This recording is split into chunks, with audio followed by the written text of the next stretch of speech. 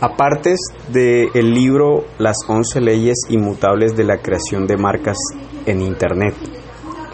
Aproximadamente el 90% del tiempo que dedica una persona media a los medios de comunicación lo dedica a escuchar la radio o la televisión, frente a menos del 10% del tiempo que dedica a leer periódicos o revistas.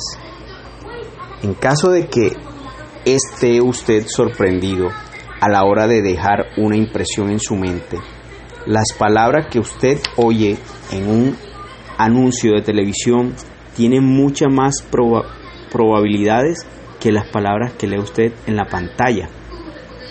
La palabra pronunciada transmite emociones y significados secundarios, mientras que la palabra escrita únicamente está ahí en la página o en la pantalla de la televisión, sin emoción alguna.